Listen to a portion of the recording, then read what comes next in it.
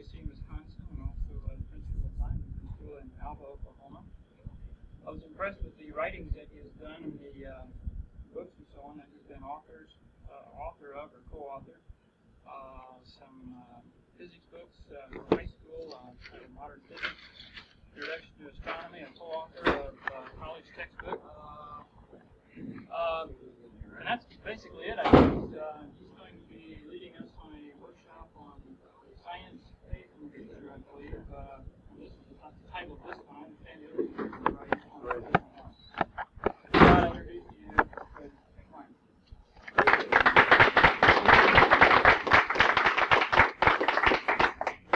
Thank you very much. And I bring you greetings from New York, where the rain and the cold just went through. I heard last night that there were a number of people who said that if it's raining when the Pope gets up in Shea Stadium, they will believe. News commentator, and it stopped raining, and he said now he's going back to his own church and believe. So we've had a dramatic and wonderful kind of thing going on where people talk more about religion the last few days in New York than they have for quite some time. Last time I came to Florida was not so long ago when we were on our way to seeing a total solar eclipse. And since this is a sunshine state, that is a good point of departure. And I want to use that as a point of departure for our seminar today. A total solar eclipse, which is not seen by a great many people because you have to go to the part of the world where it occurs, is really a good point of contact between science and faith. Because an eclipse of the sun can be viewed, maybe we can lock that door in like it was before.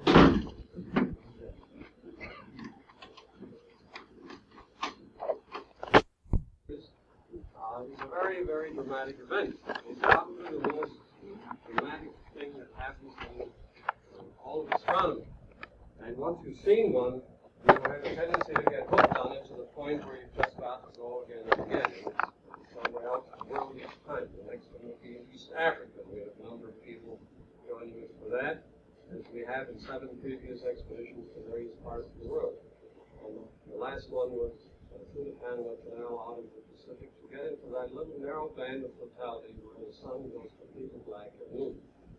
And at that time, very few atheists sit there to watch the event because it's something that is absolutely uncontrollable by man and arouses a tie with your ancestors of the past, be they Christian, Muslim, or otherwise. And the reason I bring it up today is because 2 astronomers in Boston University recently wrote a paper in Physics Today magazine in which they say that a total solar eclipse proves that there is a God. I have the paper here, and I brought it for several reasons. You would not have read a paper like this in Science a number of years ago in a scientific journal. Secondly, it is a good example of how the study of the universe, especially in a school where that is legal to say, is a point of departure for our Christian faith. Now, why do these 2 astronomers say that an eclipse of the sun proves that there is a God? Well, it so happens that the Earth's surface is the only planet, the only surface of any planet in the entire solar system where the exact size and exact distance of the sun and the moon are such that we see the right part of the sun totally covered. Now, that in itself is not so strange, but it now appears almost totally certain that our planet is the only inhabited part of the entire solar system. And they work out the mathematical odds that both of these things should be so by chance. And the odds come down to many billions to 1, and the last sentence in the paper is, therefore, there is a God. Now, I want to make several points in our discussion today, and I want to emphasize discussion because I'd like to leave a considerable part of today's program for sharing of ideas and asking questions and other information that you might want to contribute. The first point is this, and instead of passing out printed brochures, I find as a teacher to be much more useful to put the thinking through my hands and through your hands on paper, because we used to say in college, the lecture is the process whereby the thoughts of the professor become the thoughts of the students without going through the mind of either one. But at least for doing something, if you take notes instead of taking a printed sheet home and saying, well, we got that in conference, it's pretty good, but then there it goes. First, 4 points, I tell you how many so you know about how long it takes. It is my experience in teaching and writing science over the last number of years that modern science reinforces the reality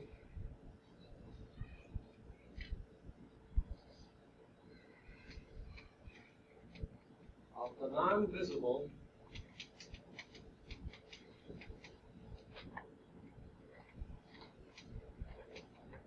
and the genius of God.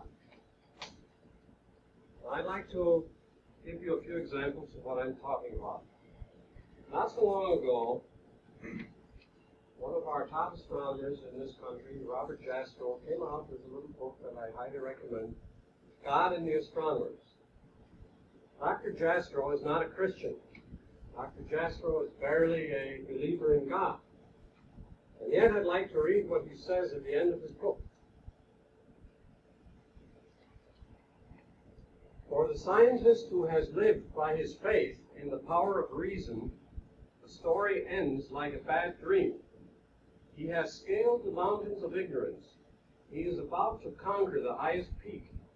As he pulls himself over the final rock, he is greeted by a band of theologians who have been sitting there for centuries.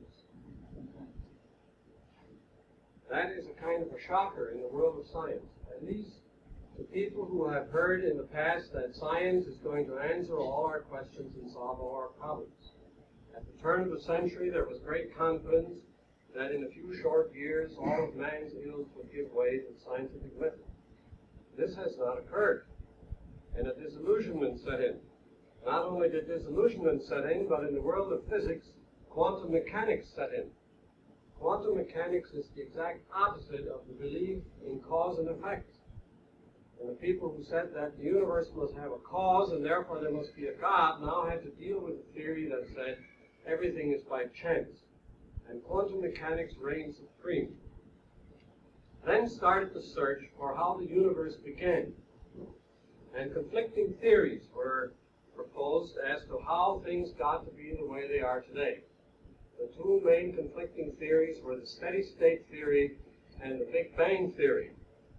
The steady-state theory of Sir Fred Hoyle in Cambridge University said the universe had no beginnings and it will have no end. It just keeps regenerating itself, and there is no sense in talking about a creator. I had a chance to talk to Fred Hoyle one time for a book I was doing, and I asked him whether he realized what consternation he was producing. He didn't lock it very good. Yeah, there's a key for it. It was locked when I tried to get it. And Fred Hoyle told me, no, he's not aware that theologians are being terrified by what he said, and besides, he said he is in no way trying to say people shouldn't believe in God. In fact, he has a new theory already, which is even more amazing than the steady-state theory. Well, the steady-state theory has since been disproved in the world of science, and the overwhelming evidence now is that the universe began with a big explosion, and it will end with a whimper. That's the latest quotation. In with a bang, out with a whimper.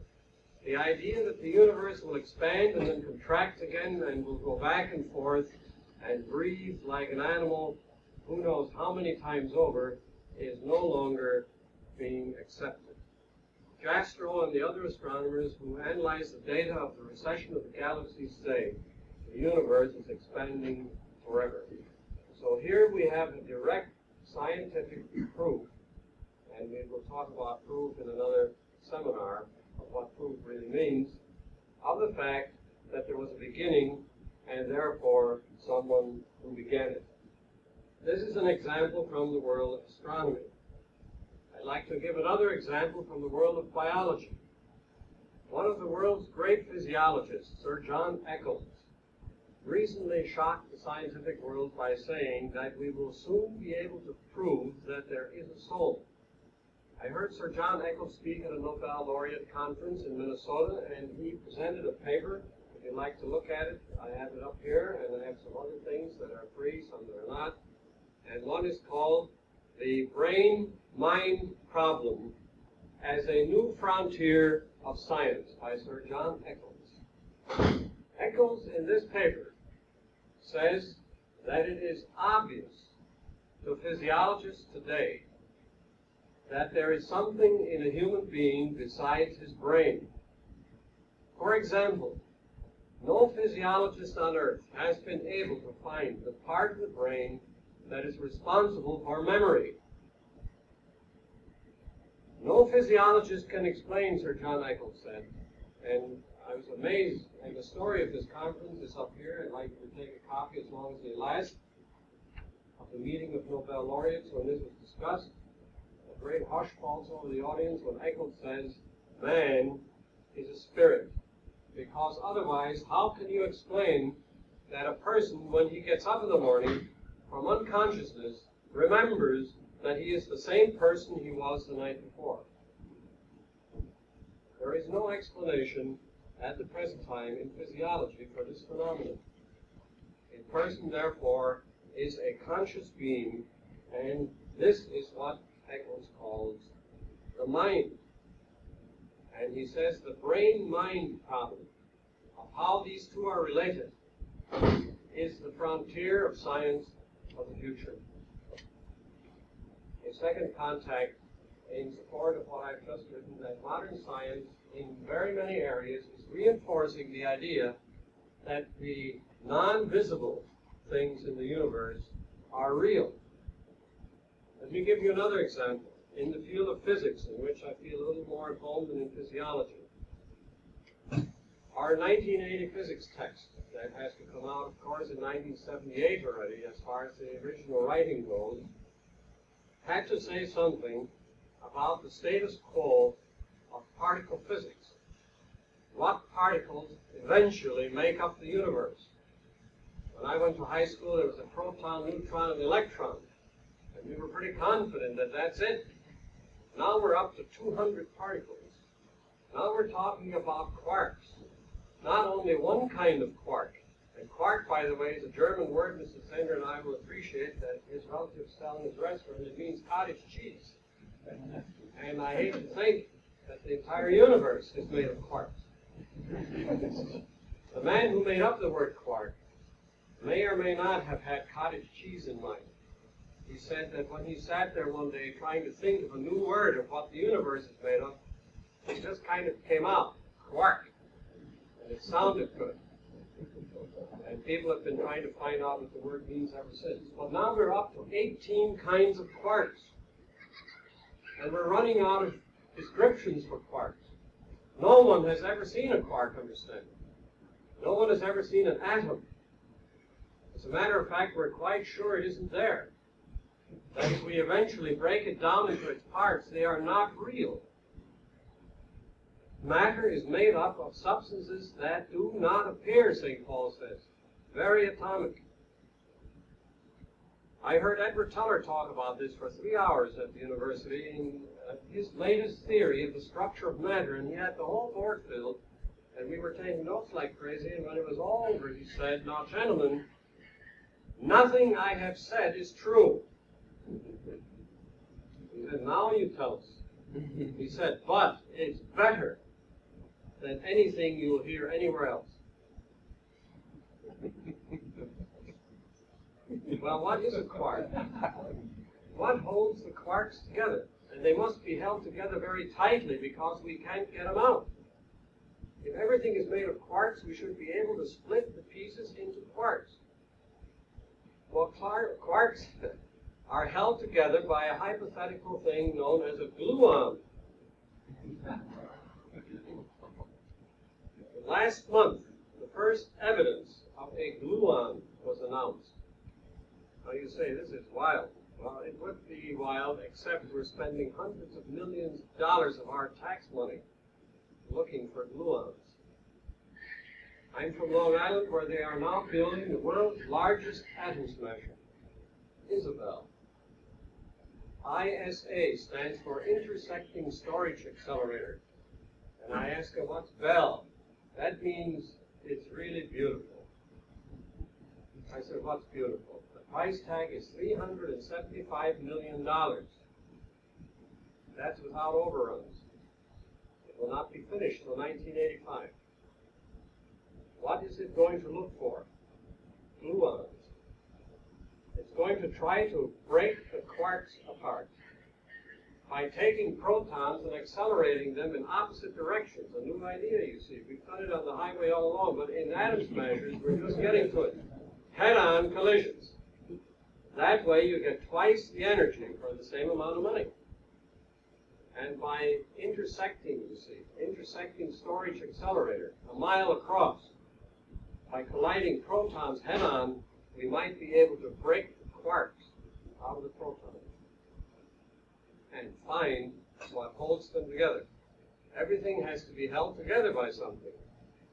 The particle that carries the energy to hold the protons together has been named the gluon. And we think evidence has been found. At least the 300 scientists who worked on it and announced it last month said it's the most exciting announcement in physics of the last 10 years. Well, why do I bring it up? In connection with an evidence of the reality of the non-visible. Well, nobody who is looking for a gluon ever expects to see one, because a gluon is an invisible, non-existent thing. All it does is transfer energy, and energy is invisible. It leaves tracks. All we will ever see of a gluon is a track on a photographic plate. And then when we see how the gluon holds these 18 kinds of quarks together, we may be able to find out how a proton is put together of 3 quarks. And the quarks have strange names. Some are colored. Some are charmed. Some are uncharmed. 18 kinds of adjectives that are pulled out of the world of everyday life just to have something new to call it. Because plus and minus is no longer adequate. That's in the world of physics. That's why I say, today, whether you're in physiology, in astronomy, in physics, or wherever, it takes a real effort, a conscious effort to be an atheist. In interviewing scientists around the world about their religious beliefs, which is the topic for tomorrow, I found very few atheists, and these were the top scientists in their respective countries. And even the one who was, one in Norway, I will never forget, who told me, I wish I were not an atheist. I said, well, why don't you quit it then? And he said, I can't. And for the first time, it really came home to me that a person does not, by his own reason or strength, believe in Jesus Christ, my Lord, or come to him. That man could not. All he could do was pray that he could also come to faith. Not by our own strength. But the evidence in the universe, what I'm trying to say, is such that very few scientists in the modern sciences are atheists. It is too obvious that there is a beginning to our universe and that there is a mighty power in it. Einstein himself said, the most incomprehensible thing about the universe is that it is comprehensible. And therefore, Einstein said, there is a God. Now, the God of Einstein is something we will also discuss in a different seminar. But from Einstein down, and if we were to pick the greatest and who's considered to be the most noble-minded science today, Stephen Hawking in England, very vocal in their belief in a God. Therefore, how much more vocal should we be as pastors and teachers, instead of hiding and saying, well, excuse me, but I'm going to say something very unscientific. I want you to believe in God and His Savior. Well, the scientists who at one time were very arrogant about answering all of the world's problems are ready and eager to talk about it. And that's the second part of our discussion. The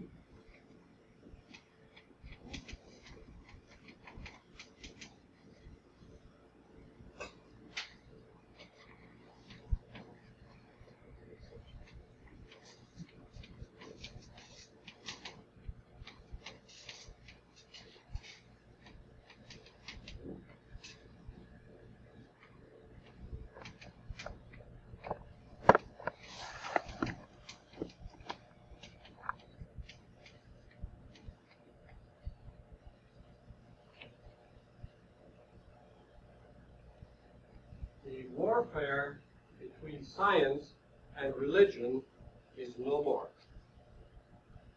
I have an article here from the Milwaukee Journal of last month in which it reports on a very significant conference in July of this year. 500 scientists and theologians gathered at MIT under the auspices of the World Council of Churches. The topic was science, faith, and the future. That's where I got the name for this seminar. It was a thrilling experience to be at this conference. The most important thing about the conference to me was that it was called at the request of the world's scientists, not by the World Council of Churches. The scientists of the world said it is time that we join forces with religion to solve the problems of our time. And here were people from around the world, had earphones on, you could dial 5 different languages as these people were speaking, addressing the problems of malnutrition, of nuclear power, a great many other things, in fellowship with the churches of the world. Now, how did this state of affairs come about? It came about partly because, as you may be well aware, there has been a disillusionment about science in our generation. There are many people who feel that the problems of today are the problems of technology run wild. That if we had not given free rein and billions of dollars to the scientists of the world in the last generation, we would not have nuclear power to worry about. And we wouldn't have world starvation because funds were channeled into other areas. And so in my experience, particularly in high school and college levels in this last generation, there was a shying away from the sciences for that reason. Young people went into other areas. They went into social studies, into psychology, into other areas so they could help solve the world's problems, in the feeling that if they would get away from the sciences that created the problems, they would help to solve them. But this is not how it turned out. What did turn out is that the sacred cow image of science was toppled. The pedestal on which the scientists were kept during the time of the moonshots and of other accomplishments of science, the pedestal was destroyed. We found out that scientists were, after all, human beings, and that they could not solve all our problems.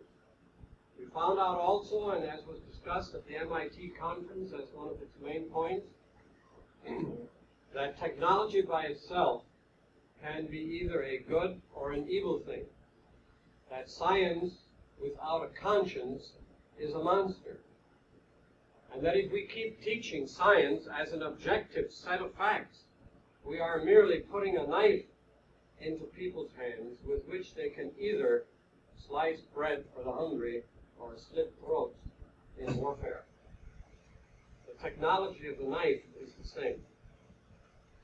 The motivation of the user of the knife has to come from an area outside of science. Science is neither good nor bad. Scientists are. And how good or bad they are depends not on their science, but on their faith. And this has to come from elsewhere. That is what MIT said in a 12-day meeting. The Russians were there.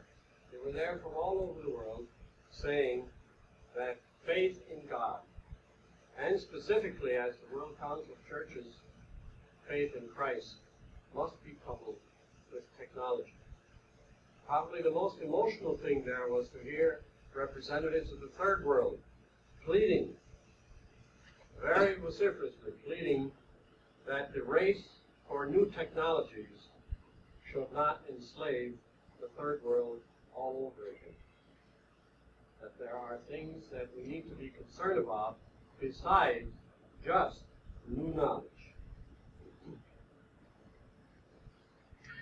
As I mentioned before, I'd like to put the 4 points down that I'd like to emphasize and then perhaps go through them again and elucidate any one that you want to expand. So far, we've talked about the present. That's where we are now. There's nothing we can do about that. We have science. We have tremendous technology. And I should distinguish, by the way, very clearly between science and technology. I've used those two terms. And people who are engaged in those two fields of endeavor are very anxious that you make very clear what a scientist is and what an engineer or technologist is. A scientist is a person who tries to find the laws that govern the universe. Pure knowledge. Whether it's useful or not useful is of no concern to a scientist. A technologist is a person who takes the discoveries of science and applies them to human needs, wants, and desires. They don't always work together. In fact, in the past, they have often been enemies. When you go to the university and study science or technology, you often don't talk to the people in the other field, because each one thinks he's better than the other. A scientist calls an engineer a pipe fitter. An engineer calls a scientist a dreamer. Each one tries to get the best salary when he gets out. Right now, the call for engineers is a little greater. Then there will be more people in science again. What we need to do is not only agree on the metric system, which they haven't done yet either. Engineers, for the most part, use the English system, scientists the metric. But we had better get our two fields together and join forces with a few other fields for the good of mankind all together. Now let's talk about the future.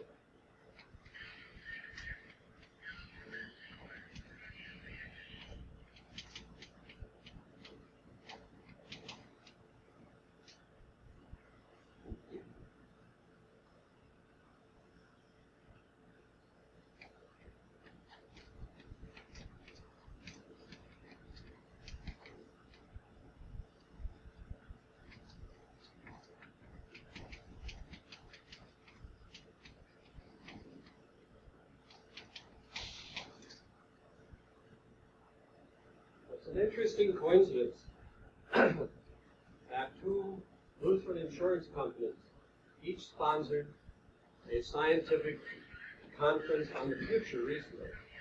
And I had the good fortune to be the official reporter for each conference, and these are the copies of the articles that summarize these. If you want to come up later, as long as they last, be my guest.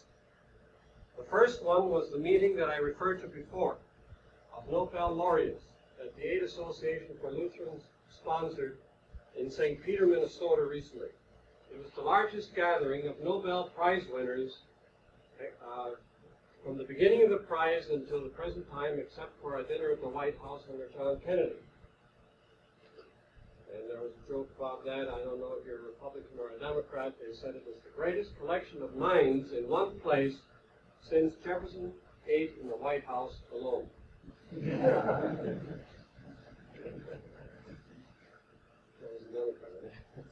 Well, what did the Nobel Prize winners of science, and the reason they gathered there, by the way, was not just because of the Aid Association for Lutherans. They paid the bill. They gathered at St. Peter, Minnesota, at Gustavus Adolphus College, a small Lutheran school, because Gustavus Adolphus College had a science building called Nobel Hall. And on the 10th anniversary of the construction of Nobel Hall, they did the audacious thing of inviting all the Nobel Prize winners of science who were still living to come to their little college and have a celebration in which each of the winners who was asked to speak could express his feelings about the future. Now, the ones I'm going to talk about, you may not have heard of some, you may have heard of others, because somehow some of the winners in science don't become as well known as people like Winston Churchill and Sadat and others who get the prize for peace. One of the speakers was Glenn Seaborg. Glenn Seaborg happens to be the professor of chemistry in California who has discovered, or I shouldn't say discovered, I should say manufactured, more man-made elements than any other person on Earth. In fact, most of the elements beyond 92 are the work of Glenn Seaborg and his students.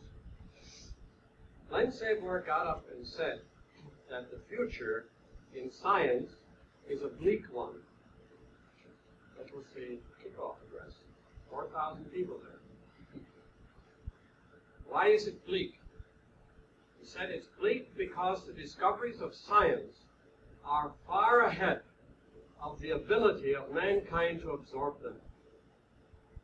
We haven't made intelligent use yet, he said, of the discoveries of a generation ago.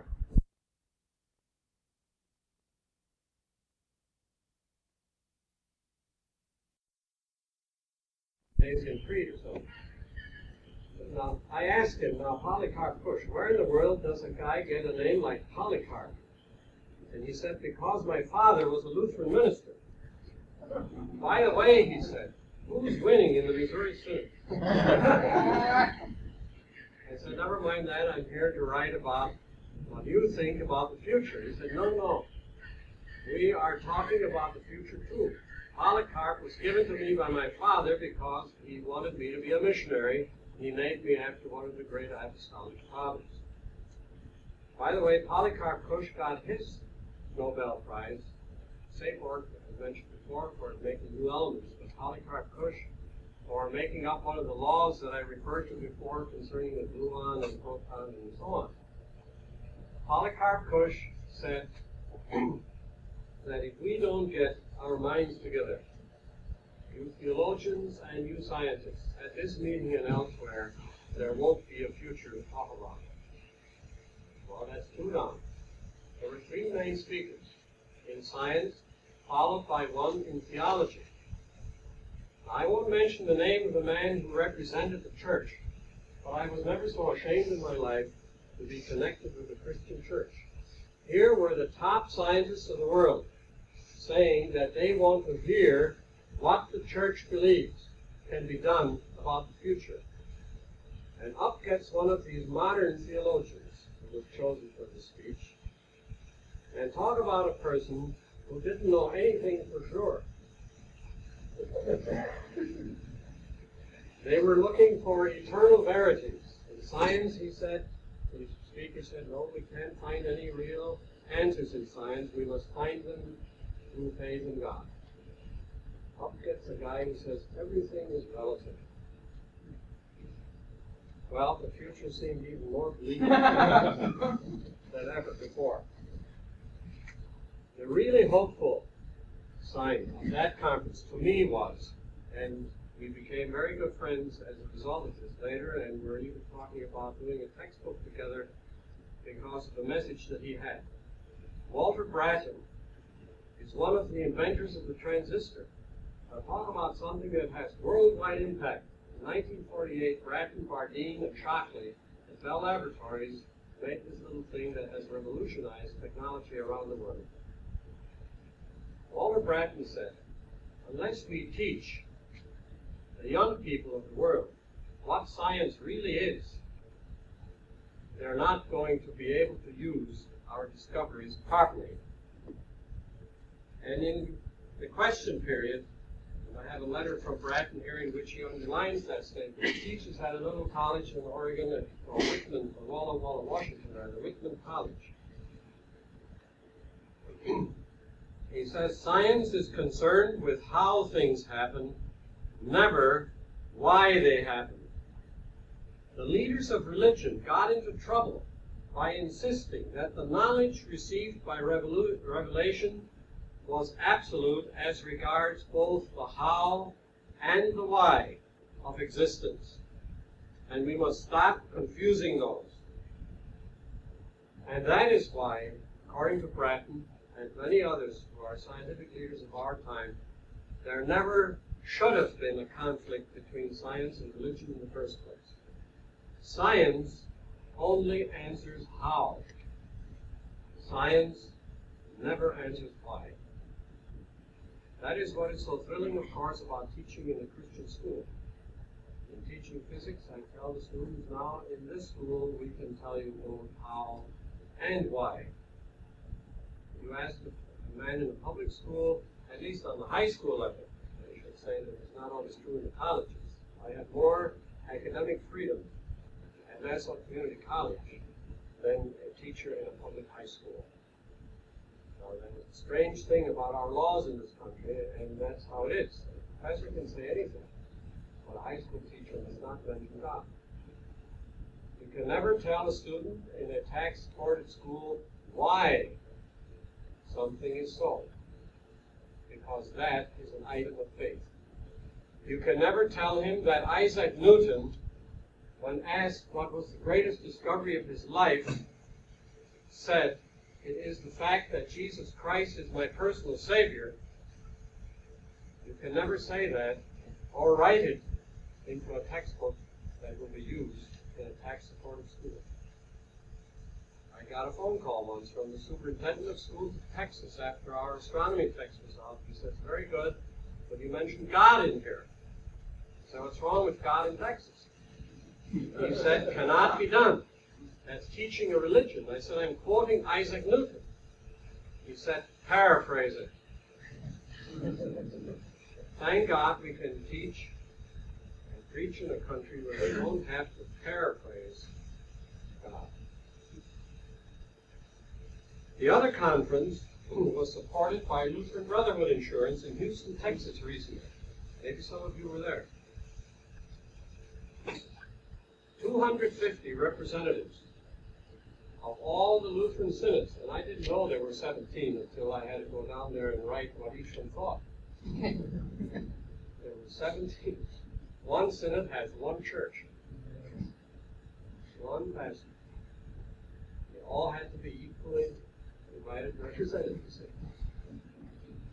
And invited to the same conference. It was called the Lutheran Conference on the Future. It was last January. They invited to the meeting from around the world 10, quote, futurists. What is a futurist? A futurist is a person who talks about the future and gets paid for it. We talk about the future and don't get paid. And you're not a futurist. Here they are listed. Some of them you have heard of. Alvin Toffler. He wrote the book Future Shock. And you've read Future Shock. It's no longer Future Shock. It already happened in this 1970s. It's the only thing he ever did. He's not famous for anything else. He has no degrees, nothing. He just happened to write the right book at the right time. It's a shocking book. And he gets good money going around talking about how much of his future shock has already been fulfilled. And what he told our meeting in Houston that the thing that was wrong with his book Future Shock was this, that he was far too reserved in his predictions, that the things that he said would happen have happened much faster than he had predicted. Well, what had he predicted? He had predicted that the industrial age will soon pass in the United States. And if there's one thing that all 10 of these speakers agreed on the future was that we are no longer living in the industrial age. And that the people who think we're living in the industrial age are going to be very disillusioned. We can no longer run a country or a world on the premise that more is better. And that more and more is better and better. We have got to get to a more realistic way of thinking, which, and I'm searching for the word that Hazel Henderson used, is another futurist. That's all she does. Hazel Henderson is just a futurist. No degrees, no real home. She travels with one suitcase around the world, preaching that simple is better. One dress that she travels with, that's what she said. And the time I was there, the whole week, that's all I saw. Simple is better. And that if we don't get used to that, we'll perish in our garbage. I have a little article that was assigned to me recently that I called A Way Out of the Waste Making. And I got the idea from the same sort of thing that Hazel Henderson was talking about. Garbage may destroy our civilization. I didn't realize till I heard the sad data that we are producing twice as much garbage per person now than we did 10 years ago. I just read the master's thesis of a student on how to get rid of garbage. The whole paper was garbage. I had to get that in. He's getting his master's in business administration this month at NYU. He's going to get a big paying job in getting rid of garbage better. And one of his conclusions, and if I have no authority on what he wrote about, I just corrected the English things. And one of the only real hopes in his paper is that we should make less. There are no good ways to get rid of garbage. We have to just produce less of it. That's the age we're in now, not the industrial age, the age of garbage. And that unless we get along with less, our way of life will not endure.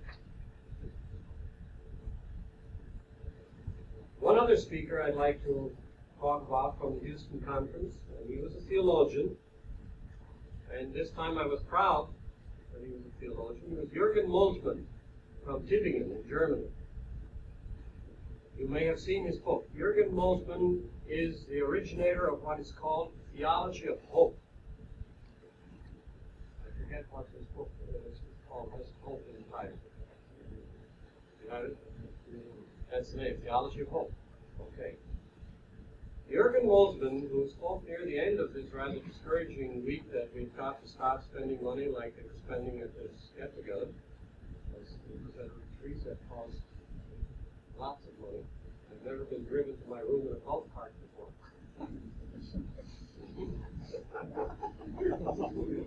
This motel had 2 18-hole golf carts.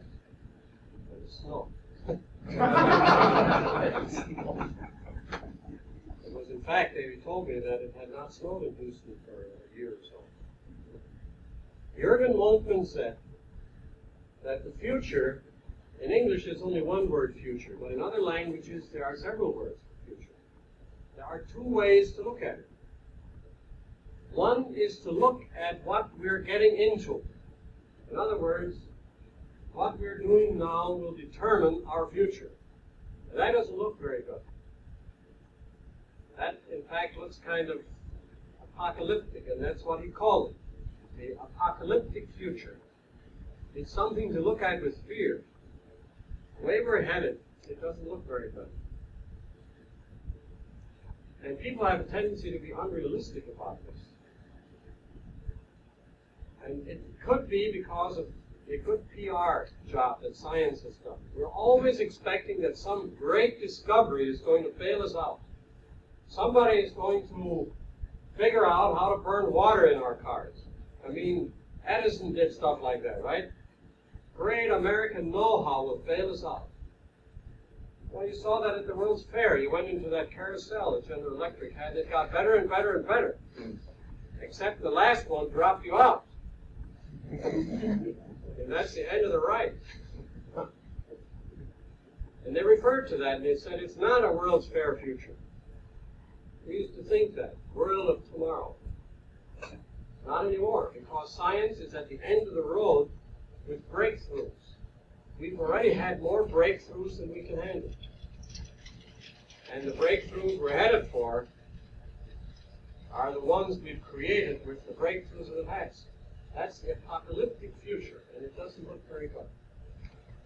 To show how unrealistic people can be about the future, one speaker got up and said, I want each one of you to sit down in the next 5 minutes and write 5 things that you predict for the world, and put the year down. And then I want you to make a list of 5 things that you predict for your own future, and put the year down, roughly. Then that was put in the computer. These studies are available, by the way. If you get a copy of this article, it tells where to write for this. What the 250 Lutheran leaders of America predicted for the future. All the Senate, presidents, and everybody, the lower echelon of the whole works. Do you know that when that study was printed on the board, that one person And by the way, nobody predicted his own death. Nobody wanted to think about that, see? That was the shortest thing you could have written down. I'm going to die. Nobody did that. One person wrote down for the world that in 1985 there's going to be a nuclear war. And then on his own list, 1985, he's going to take a vacation in Florida.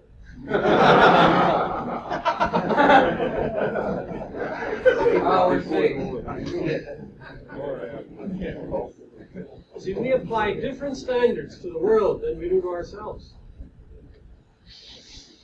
The world's going to hell in a handbasket, but we're going to Florida. Because I've worked so hard, I deserve it, you see.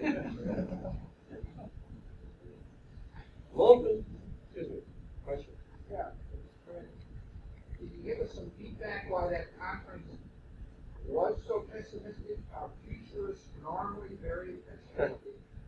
Or, well, the theologians that were there, the feedback that I got, that the future, one expression was that the old Jewish theologian that was there was probably the most, Jung. yeah, and probably had a more optimism about his future. Can you give us a little insight in that? Yeah, okay, I'll expand on that a little bit. I want to finish with Moltmann now because his second point was that there is another kind of future. Not only is there a future that is the result of our past, but there is also a future that God has in store for us over which we have no control. So there's one future that we make, and there's another future that God has already prepared. And the Christian knows that the future that God has prepared for him is not apocalyptic. It's not one of fear. It's one of hope in the Messiah. And not just in the after, not just in heaven, but the Christian can live in messianic hope here and now. So as Christian pastors and teachers, what we ought to emphasize, I take away from that conference, is that the Christian does not have to rely on the blunders of the past to determine what will happen in the future, because God still controls the future. It is not a cause and effect of our own past. It is a result of God's will. I told a college class recently that Kepler, who was a great Lutheran astronomer, probably the greatest astronomer who ever lived, figured all the planets out. But Mercury didn't go where he wanted. Maybe it was Newton. I'm getting two of them mixed. I better check my notes. Anyway, they were both Christians. And they asked Newton, how come Mercury doesn't go the right way? And Newton said, well, every so often, God comes down, and he takes his finger, and he shoves it a little bit against Mercury. And you know, it was that remark by Newton that got Einstein going on his life's work. Einstein said, I don't think God comes down and shoves there with his finger. I think there's something that God does that's much more refined than this. And I'm going to find it. Einstein used to say, raffiniert ist der Herrgott, aber boshaft ist nicht. That's written over the Institute for Advanced Studies in Princeton, in Germany. Which means God is very sophisticated, but he's not malicious. He's much smarter than we think, but he's not tricky. And Einstein found a few more refined aspects of God's laws, and still not all. Hawking has now found for Einstein his mistakes. Well, expanding a little bit on what you just mentioned, it's very true that in comparing, and I had to be very careful, maybe it's good I can say this a little bit off the record, because when you write this thing up, I was scared to death that I would write something about one synod that they didn't like, you know. And didn't want to say anything about anybody to make them sound like they didn't learn from this conference. I called the president of one synod up in Canada, it was the Estonian synod or one of them, to make sure that I had quoted him right. And he was emotional. On the phone, I said, a little slower, please, I have to get this all down. Handed it all in, they didn't print it. Maybe it was just as well, because what he took away from the conference was that we must never forget that religious freedom does not exist in large parts of the world. And that until we solve that problem, how can we talk about any future? Having come from bondage in a Soviet-controlled nation, he was concerned that there were people who were saying things about the church in Russia which were not true. There was no liberty to say. Anyhow, one of the things that you just mentioned is very true, that it turned out that the theologians were more reserved and guarded and even pessimistic in their outlook, whereas they should have been in messianic hope, leading the way again.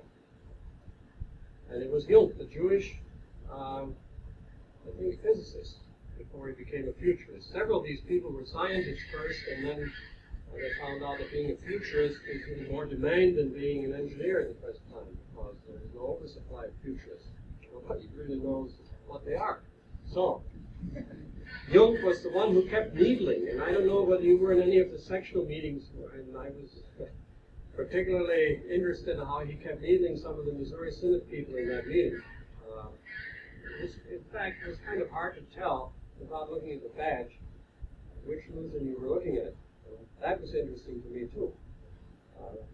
I have come to think over the past years that you can tell one from this synod and that synod coming through the door by whether he scowls or smiles or what. But one thing I knew, when the woman pastor sat down in one of the section meetings, was not a Missouri Synod pastor. But anyhow, Jung kept needling this one person and saying, "I want you to think." I thought, well, that might be something new, but anyway.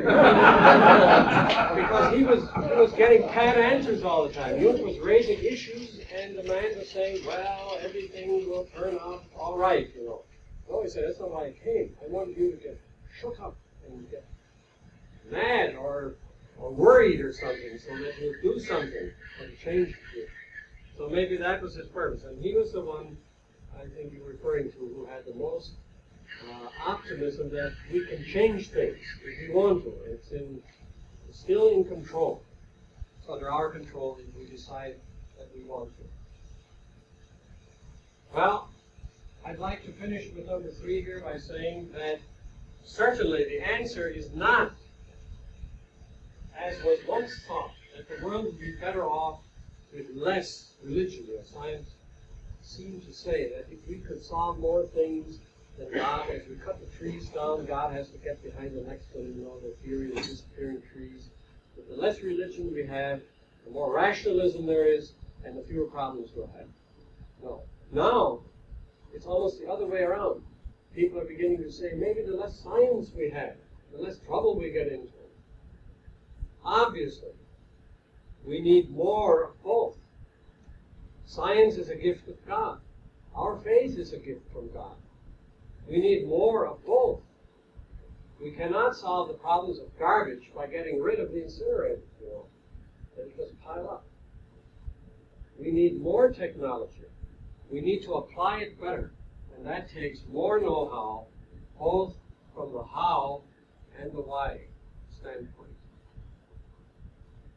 And the last part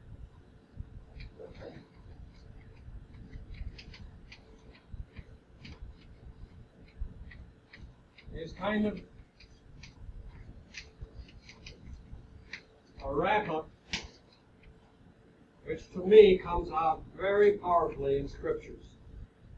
We're very concerned about energy. Well, there's no such thing as an energy shortage. The first day of physics class, I make it very clear to the students that energy cannot be created or destroyed. The last time energy was created was when God made the universe. And He put it all there, all the energy. In fact, my theory is that when God said, let there be light, light means the entire electromagnetic spectrum, and it means all energy. And from energy you can make everything. It is now possible, and I've seen it at Brookhaven Laboratory, to take 2 beams of light, shine them together, and have a piece of matter falling down. How much longer will it take before we can take that same beam of light and send a ham sandwich to the starving people of China? No more wonderful, really, than sending a color TV program. we can now create matter out of energy because everything is a form of energy. Matter is a form of energy. That is really the meaning of this equation. Energy and matter are the same thing. You can change one into the other and back again. So God said, let there be energy, and there's been plenty of it ever since. We don't have a shortage of energy. We have a shortage of ways of shoving it around. There's just as much energy after you drive your car as before you put the gas in, but now it's up in the air somewhere. We've got to learn how to use it properly and transform it from one kind into the other. And if we want power, where can we go where we have a greater source of power than with our Almighty God? The word power, and I looked it up in Cruden's Exhaustive Concordance, is in the Bible over 200 times. The word power. And it seems to me it breaks out into three kinds of power. The power of a creating God. I'll tell you, there's no greater power than this holding the protons together. The power of a God who can glue the gluons is at our disposal as Christians. The power of the creating God is still there. It's not that he comes down and shoves mercury once in a while, but he comes down and intervenes in human affairs when we ask him. The second kind of power I see in Scripture is the power that came through Christ. How often doesn't it use the term power in describing our Lord and Savior? In Matthew 9:6 it says, the Son of Man has power on earth to forgive sins. Even the people who saw the miracles realized that that takes more power than to make a lame person walk. They said, oh, we know about lame people walking, but only God can forgive sins. I heard a story recently that convinces me thoroughly that this power of Christ to forgive sins and as a result heal not only lame but other kinds of illness is still very much here at our beck and call.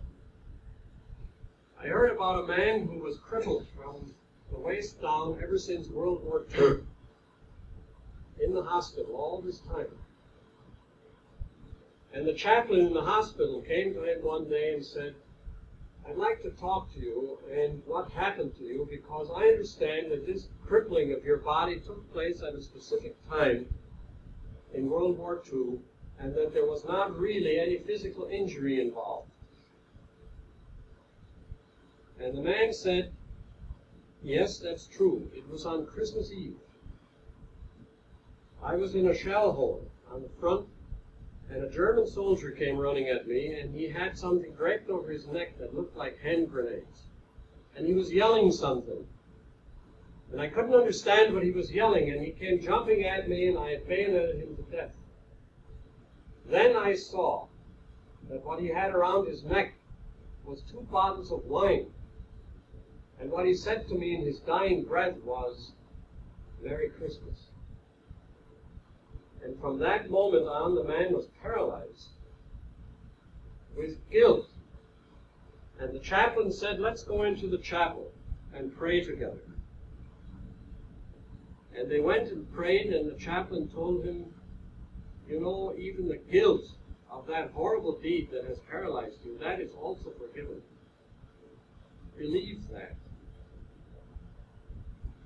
And the man got up and walked.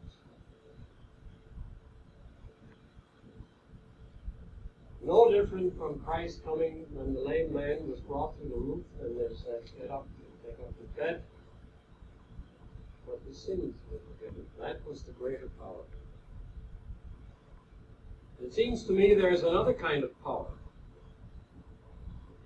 And that is the power that comes through the Holy Spirit. Ye shall have power when the Holy Spirit has come upon you. Acts 1:8. And the power that has exploded the Big Bang, and it is still continuing, and that glues the gluons and the protons together, What is that compared to the power that transforms a human life and that energizes the Christian in his witness?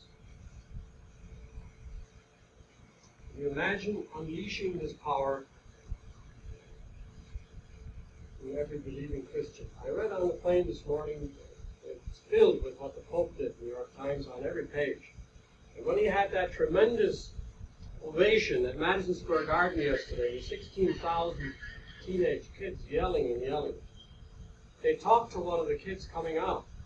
What did that mean to you? When the Pope said that what you should do as young people is to be Christ's witnesses. And the sad thing at the end of this article was that this young person said, well, it didn't mean to me that I should go out and talk to anybody about Christ. It meant that I should be thinking of the things that Christ did. Well, that's good in itself, I suppose. But how can there be such a thing as a person energized by the power we've been discussing and not showing it? It reminds me of the fellow who went to college and his father told him, now son, you'll get to college and there's a lot of unbelieving people and there'll be a new way of life there. They'll threaten you with your standards of Christianity.